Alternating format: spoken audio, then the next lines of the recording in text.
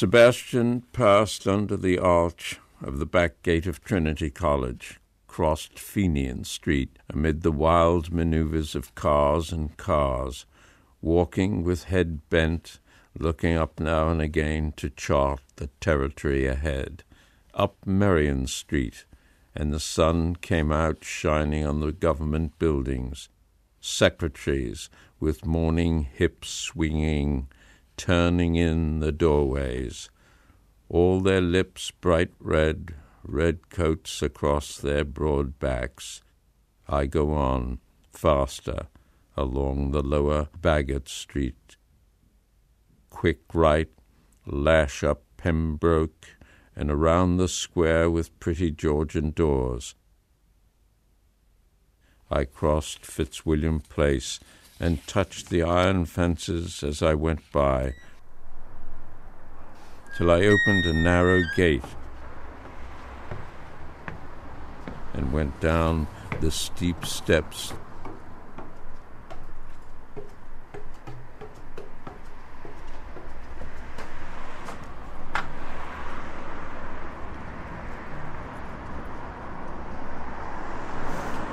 So this is quite a strange business, looking into a grave, as it were, but with none of them coming alive.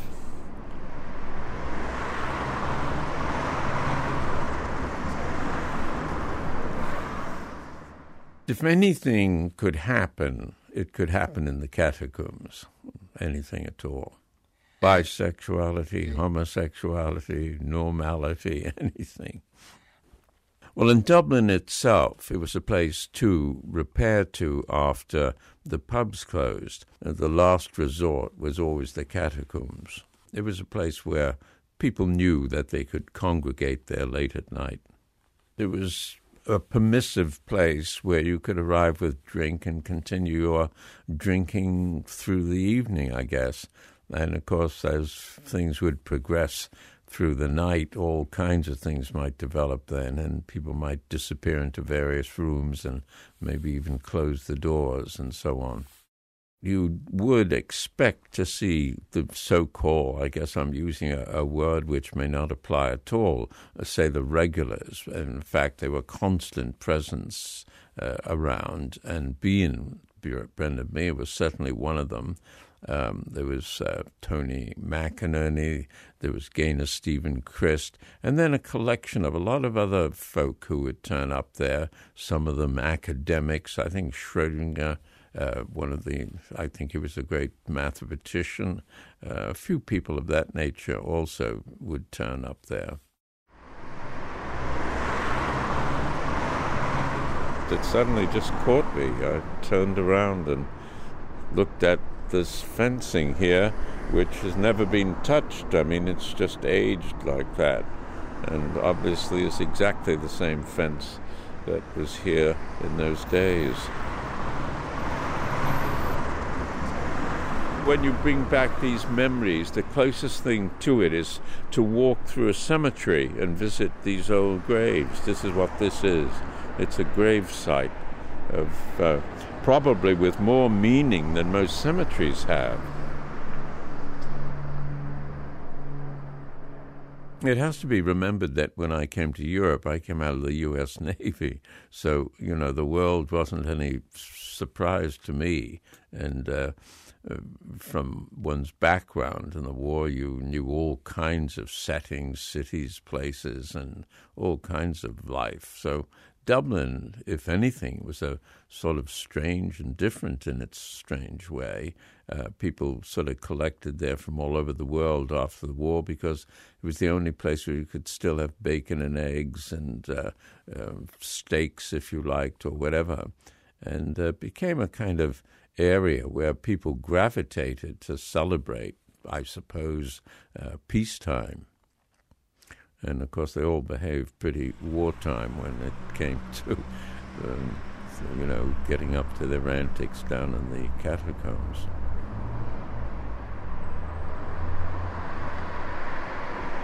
I think a dentist might have been occupying the upper floor, and somebody may have put a sign up in those days, extractions upstairs, insertions downstairs. So I'm quite amazed to come and stand here, which I've never done before. I may have passed this a few times and wondered which building it was, not knowing the exact number until recent times. So when more interest seemed to be got in this place.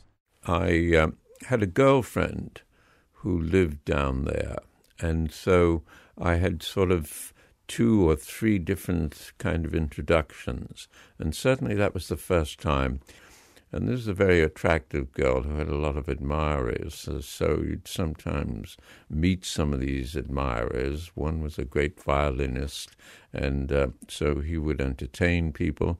Another was a baron from Belgium, who was the black sheep of his family and told not to come home until he could straighten himself out. But he was sent money every sort of couple of weeks, and what would happen is that he would pawn his clothes when he'd spent all the money that he'd received from the family, and then would go around in his pajamas in the catacombs and redeem his clothing afterwards when the next stipend arrived. But meantime, he was totally taken by this violinist, who was a brilliant violinist, and he would beat his head against the wall until blood came. He was so transported with the music. So this was a strange part of the catacombs. Hello. Hello, hello.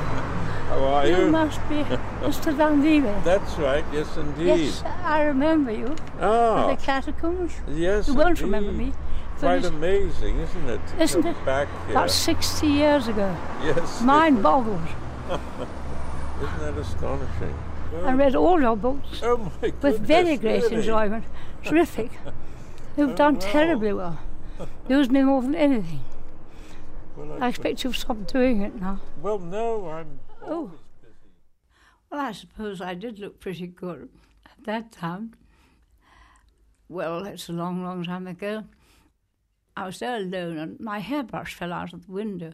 I was a bit leery of the Dickie woman. I didn't know him. I knew there were wild parties and things. And anyhow, he was very, very nice. He said, come and have a cup of tea, and I did. And then he invited me and another girl to a party, and we went. A bit wild. I didn't like anything too wild, you know. It used to get pretty hectic in the catacombs. I mean, I think some people were on drugs even in those days. I don't know what they were on, pep pills or something. And also they would drink very heavily, and there were sort of really bad fights. It was a bit like the Hellfire Club, although on a rather different social level. You know, it was great fun. I mean, you're young and it was gay, and you could forget your troubles there. Everybody was always laughing. They weren't fighting. Dickie, nobody wanted to live in England after the war. It was utterly bleak. There was rationing, lots of restrictions. So Dickie, I don't know how he got the catacombs, but he did. And so he rented out all the rooms and had parties and made money the best way he could, and would do anything almost. He was about 6 feet, and very slim, and he had grey eyes, very good features, very nice voice, and he was charming. People used to say, what a pity that he's not straight, or that he's gay or queer. They didn't call it gay in those days. But it was no use, that was the way he was, and he used to tell me all about it. And he said, you know, Journey, I don't mind them being there, but I don't want them to stay for breakfast. I want to get rid of them. And then he'd say to me, that one isn't so bad, you can have him if you like. And I never did. We were all very poor. You've no idea of the poverty. I mean, he hadn't got a job, and he had been in the army, and he'd been a batman, actually, though indeed he was far from a batman. We lived in pawn shops and things, and Dickie used to take back all the empties, you know, the Guinness bottles. And he got money on them, and of course he charged money for the rooms. I mean, for example, there was a pink parlour. Gaynor Christ had that. That was very expensive. It was 25 shillings a week. And David Regan afterwards, of course, Tony Cronin had the East Wing, and that was, how much was that now? I'm trying to think. Could have been 18 shillings, it might have been more. And then somebody else had the Snug. That was 7 and 6 a week, no windows. And Brendan Byrne slept on the kitchen table, but his feet trailed over the end of the table. But, I mean, he was always drunk, so it didn't matter. No, I'm always busy. Oh, you're going to do more? How long? Writing. I can't tell you how much I enjoyed it. Excuse me. I didn't realise you were just going to stand talking. I can't stand. She I'm can't in pain stand. You see, we standing. must go in. Okay. I'm very slow. Don't mind me.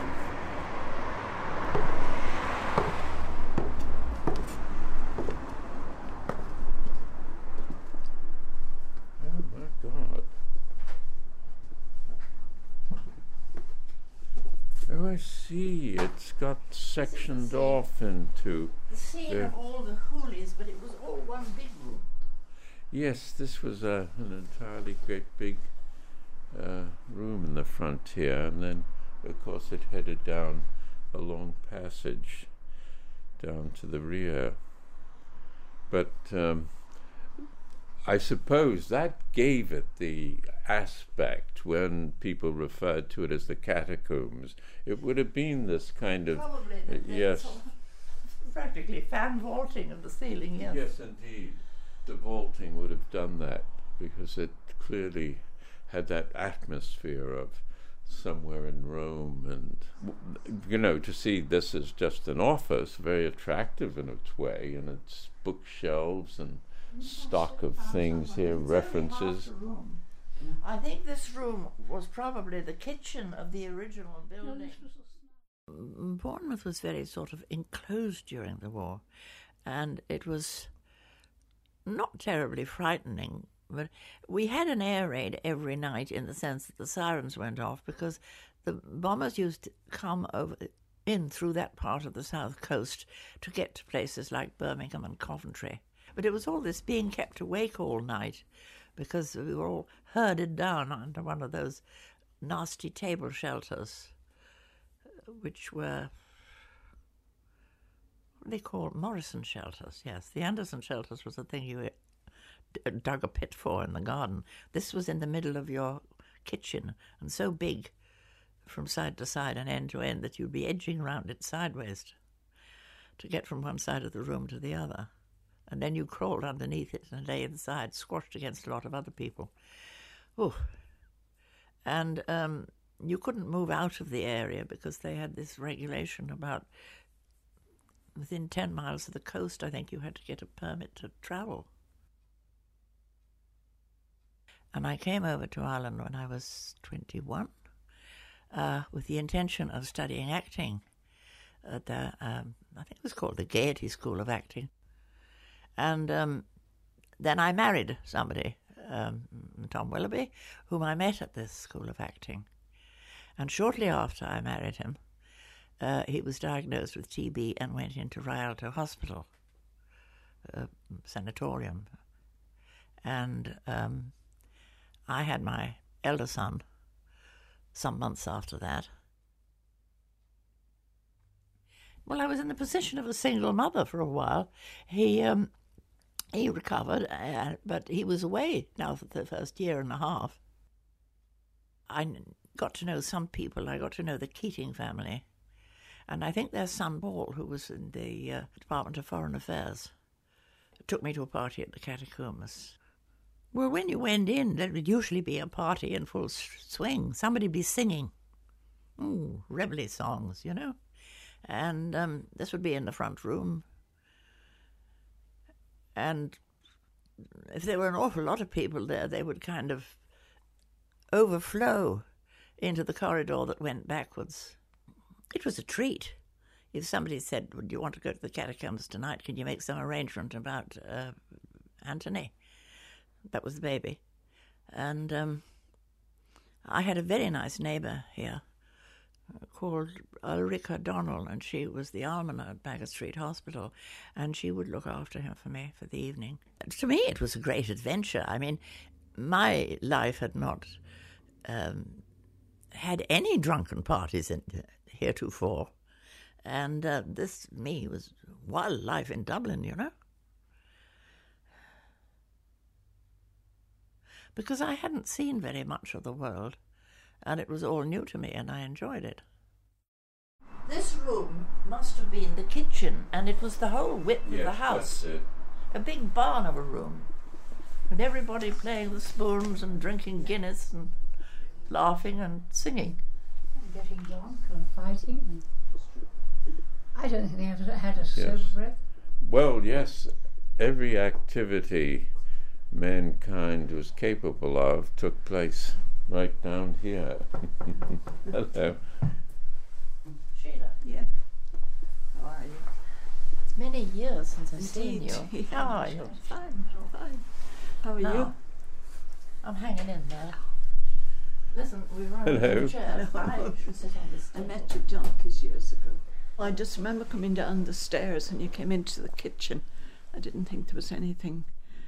I remember the big kitchen and all the little cubby holes off it at the back. When you look at photographs of all young people, they look beautiful, you know. Youth carries you along a lot, you know. So I suppose I was considered pretty or whatever the current word was. I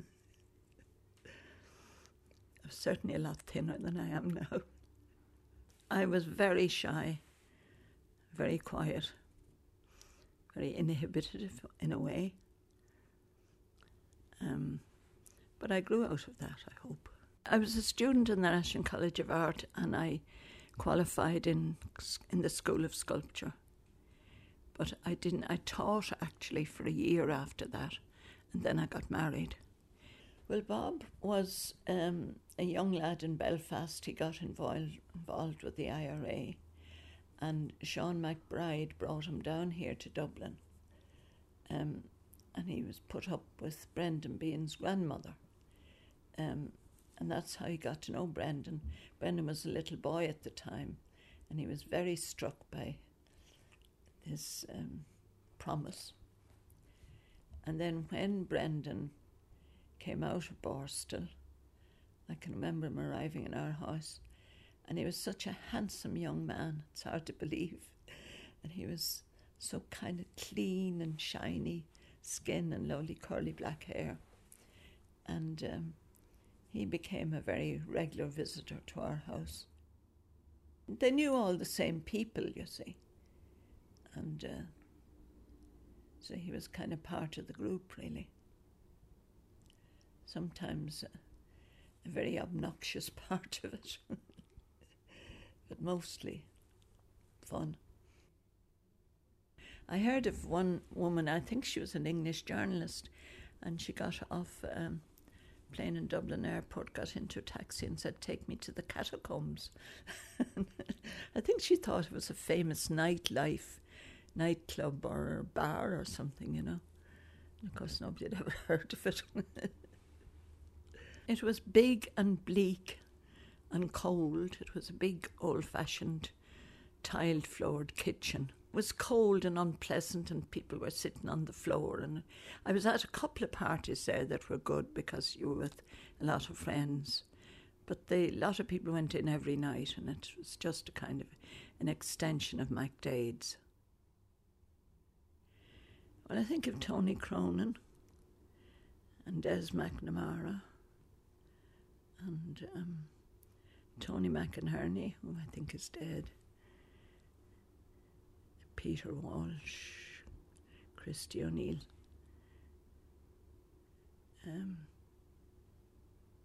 They were Peter Walsh and Eddie Connell. They were the released Republican prisoners. You probably know about them. They were jailed in England. I think just before the war, 1949, somebody was putting a bomb in something, and they were rounded up, and they got very long sentences. And they were in quite grim prisons like Dartmouth and places like that.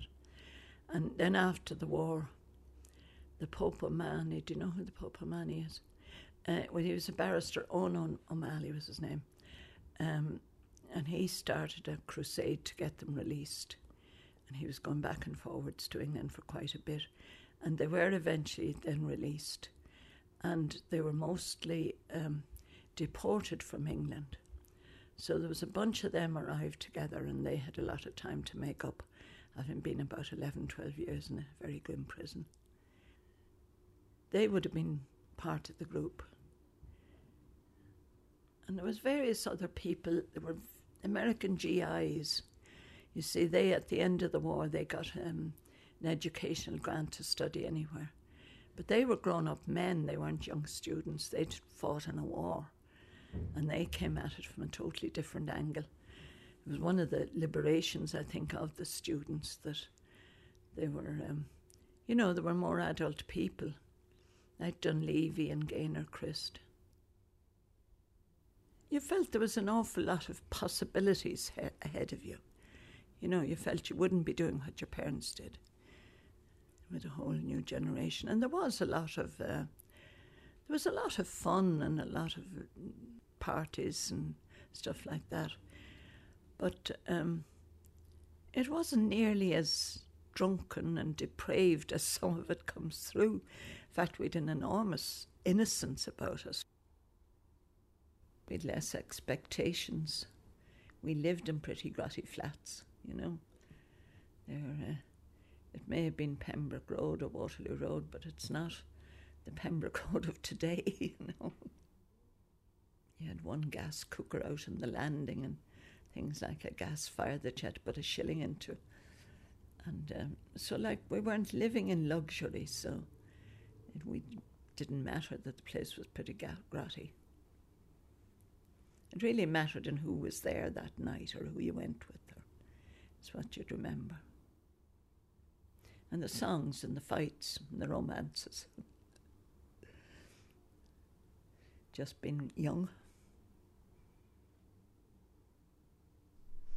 Well, it was simply an escape hatch for people to, whose lives were difficult in other ways, and it was a solution to other people.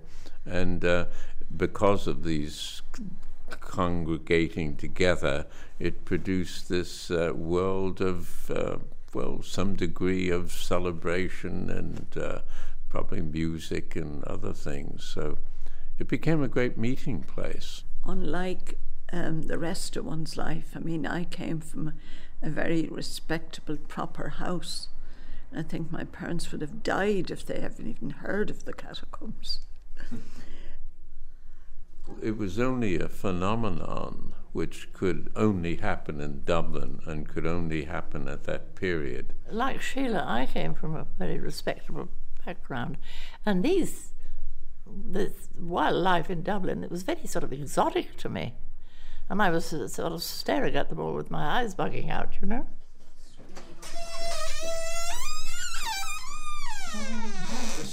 This is different. There was another sort of actual cave part. Maybe this has been built up in some way over the years, but I remember there was a larger room off here to the right. Yes, that's the original. I see they have some sanitary facilities in here that weren't there in our day. And this at the end is the East Wing. It was more drunken than sexual, really. The drink took precedence. I enjoyed it up to a point, but I don't like sort of orgies, if you know what I mean. Well, it wasn't wife swapping. I don't think Dickie would have allowed it.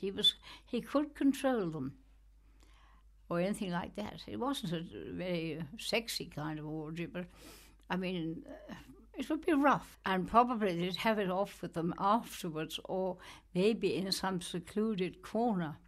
I mean, probably quite a lot of sex went on. I didn't want to get involved in that because, well, I was kind of fussy and I didn't want to, but it did go on. No inhibitions, they do what they liked. I mean, whatever took their fancy. I didn't, because I'm not into that very much, you know. I'm a bit choosy. Didn't fancy the men there. And if they'd sneak out, probably in the backyard if they wanted to have anything more private. So they wouldn't be doing it on the kitchen floor or anything. I don't think you'd have got a very useful husband there. All the people I saw there were serious drinkers and with literary leanings, you know. It wasn't full of eligible bachelors, oh no. I ran into Patrick Kavanagh, who was sitting there morosely nursing a glass of stout. And he said to me, "You married?" And I said, "Yes." I was about 21, between 21 and 22 years old. "Do you breed from him?" So I raised my eyebrows and said, I have a little boy. "Huh," says he. "I'd cover you for a £5. It means that he would have sex with me if somebody paid him a £5. It was utterly nasty and unpleasant. And I thought, yuck. I think people would sort of, maybe pair off, or other people know each other and so on and so forth.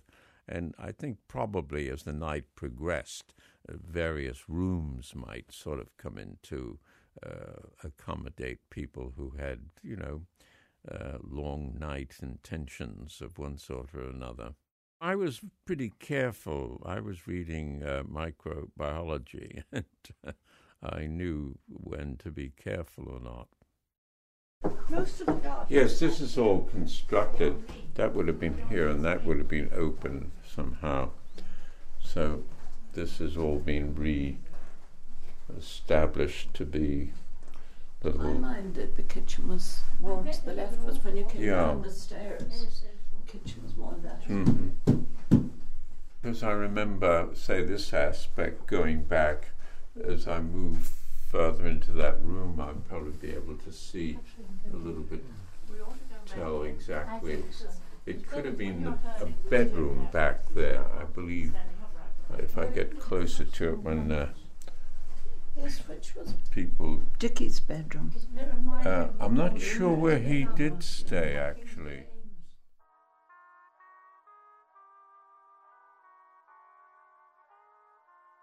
I remember going to a wedding with Gaynor Christ.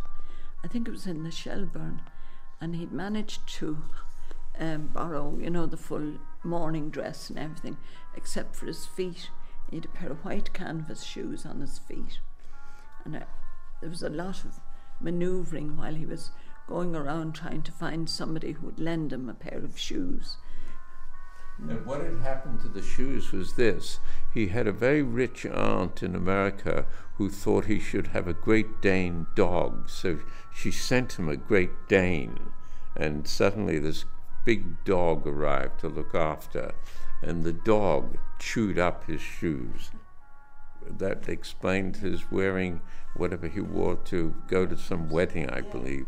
That's amazing that I would find that out after all these years, as to why he was in the canvas shoes. That's right. I had to come here to find it out. His Great Dane chewed up his shoes. Well, of course, he went off to Spain. Mm-hmm. And died there. And died there, yes. Very sad. I was intrigued by the fact that no one saw Gaynor die and saw him dead. I was under the impression he died on a journey back to the States. To South America, on some ship that someone he met knew about the ship or owned it or something like that. And the story was he was taken off the boat having drunk too much or something, and died either on the shore as he went to hospital or somewhere. Poor thing, yes. But no one really seems to know the actual circumstances. That was the mystery. No one actually saw him die or saw him dead. Yeah, and he was buried In Tenerife. in Tenerife, yeah. And I sent someone there to take a photograph of the gravestone. It is there. But when the man who looked after the cemetery was asked about this particular grave, he began to laugh. So one always wondered whether Gaynor Christ actually was indeed buried there. Somebody must have put up a stone, if you think there's a stone well, there. that's the point, yes, Is someone there a obviously stone? did. But the one thing that was suspicious about the stone was there was a big cross on the stone carved in it. And if anything that I know about Gaynor Christ was that he would not have a cross anywhere near him.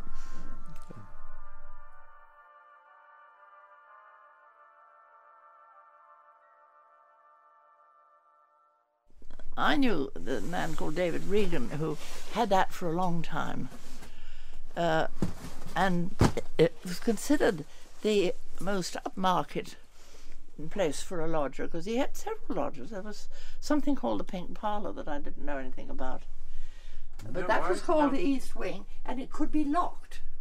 So your possessions and things were safe while these rowdy parties were going on. Oh, I see. I didn't realize those elaborate names were used, the East Wing. Well, as I I'm said, beginning we made to- little jokes all the time Yes. to cheer ourselves up. Because there was a degree of elegance in the people here without the property being particularly elegant. Reviews. Ah, George Desmond Hodnett, and he had a very funny story about during the emergency. He had been to some party out in Dunleary and being very poor like everybody else. He was walking home in the middle of the night, and at that time he was deciding he'd learn the trombone, and he had the trombone with him. And his landlady objected to his playing the trombone. And he thought, well, I'll walk along the Strand. So he went way out on Sandymount Strand and started to play this thing. And then there were lights and people running, and Gardaí saying that he was signalling to submarines. He was fun. this is a familiar room here because this was the bedroom of my lady friend who occupied this. And I do remember, too, being able to see out into a sort of form of garden in the back. And obviously those great big bars were here all those years ago. And I didn't remember particularly. I'm seeing more now of the back of this than I did in those days. I was mostly here at night, so I can't really remember, say, discerning the buildings that are clearly over on the next street. And so it's a very haunting business, as I've said several times now. He was very kind, was Dickie, and he got a job as a barman in Welwyn Garden City. But he had heard that you get pensions in America at 60 now. Dickie would be a good bit older than I was, 10 years at least. And he said, I'm going there. And we all said, oh, don't. But no, he'd made his mind up. And Ina Murphy, who was Dickie's great friend, and Dennis McLeod and myself, we all saw Dickie off to Southampton. It was terribly sad. He used to write to me and always send me a little money. And, you know, I like green chartreuse. It was my drink. This is for a little green chartreuse. And then I didn't hear anymore. But, I mean, you see, I had no address. He kept moving about and I couldn't contact him. He used to write. I was about the only person he wrote to. And he always made jokes and things. We had great fun. We had the same sense of humour. Very sad. He left me a lot of things when he went away. But, I mean, he left me bits of furniture and other odds and ends, you know. And I really was very sad when he went away. He kept in touch as long as he could. God knows what happened. I would imagine he died. He drank fairly heavily. I never heard. I was very sad about it. I was talking to Denise on the phone this morning. Denise Walsh in Spain. I was telling her I was coming. So we had a chat. She lived in the Catacombs and she was a very good friend of Dickie's. She had to pretend to be his fiancée at one stage. Because at that time he was trying to get a gas cooker and you couldn't get it unless you were married or something, you know, a family. So she pretended to be his fiancée, so they got the gas cooker on that basis. Oh, we were having a good laugh. We were remembering bits, you know, and things we did and so on. I was going over with her the songs that people used to sing, and she was recalling the different people had their own songs. Well, Dickie used to do a very camp version of Stormy Weather, was his party piece, and Bevan McNamara used to sing Green Sleeves. George Morrison, he's the film fellow, you know. He used to sing this extraordinary English folk song. It involved an awful lot of stamping of feet and shouting.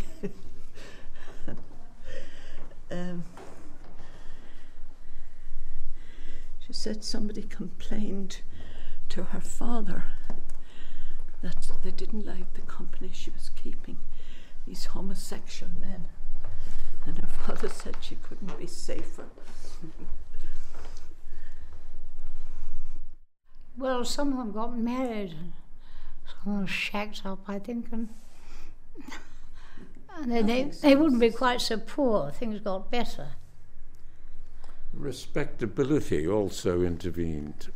People got very conscious of their past and didn't want to associate with, say, indeed, a place like the Catacombs. I mean, it'd be hard to find people now admitting that they had anything much to do with the Catacombs. You know, people move on. Nothing is static, and it was just a group of people that had all come together at a certain stage, and then, you know, they start going off in their different directions, and people's lives change.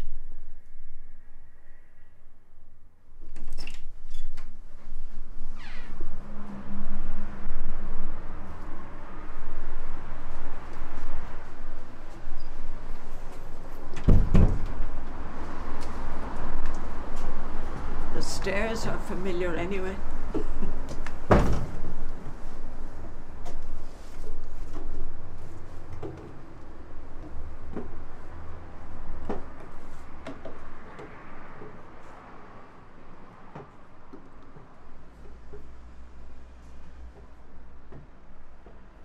It's okay. No, being old is perfectly frightful.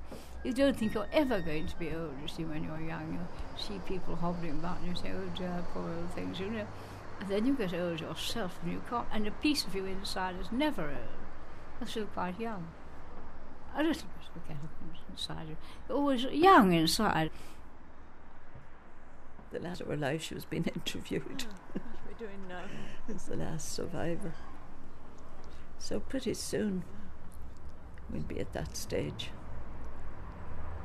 Okay. Goodbye. It's very nice to meet you. Bye. Bye-bye. Nice. Enjoyed all your books. It was lovely.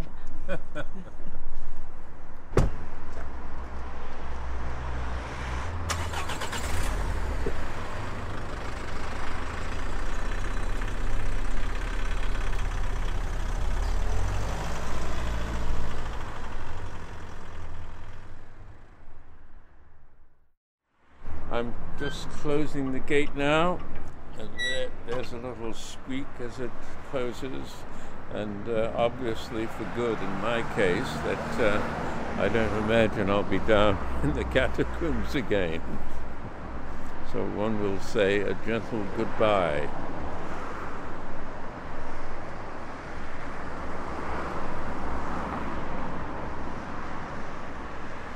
The morning I got up early and walked down Fitzwilliam Street. It was still dark. I heard a clip-clop coming along and the milkman singing. It was lovely. Jesus, I don't want to go back to America.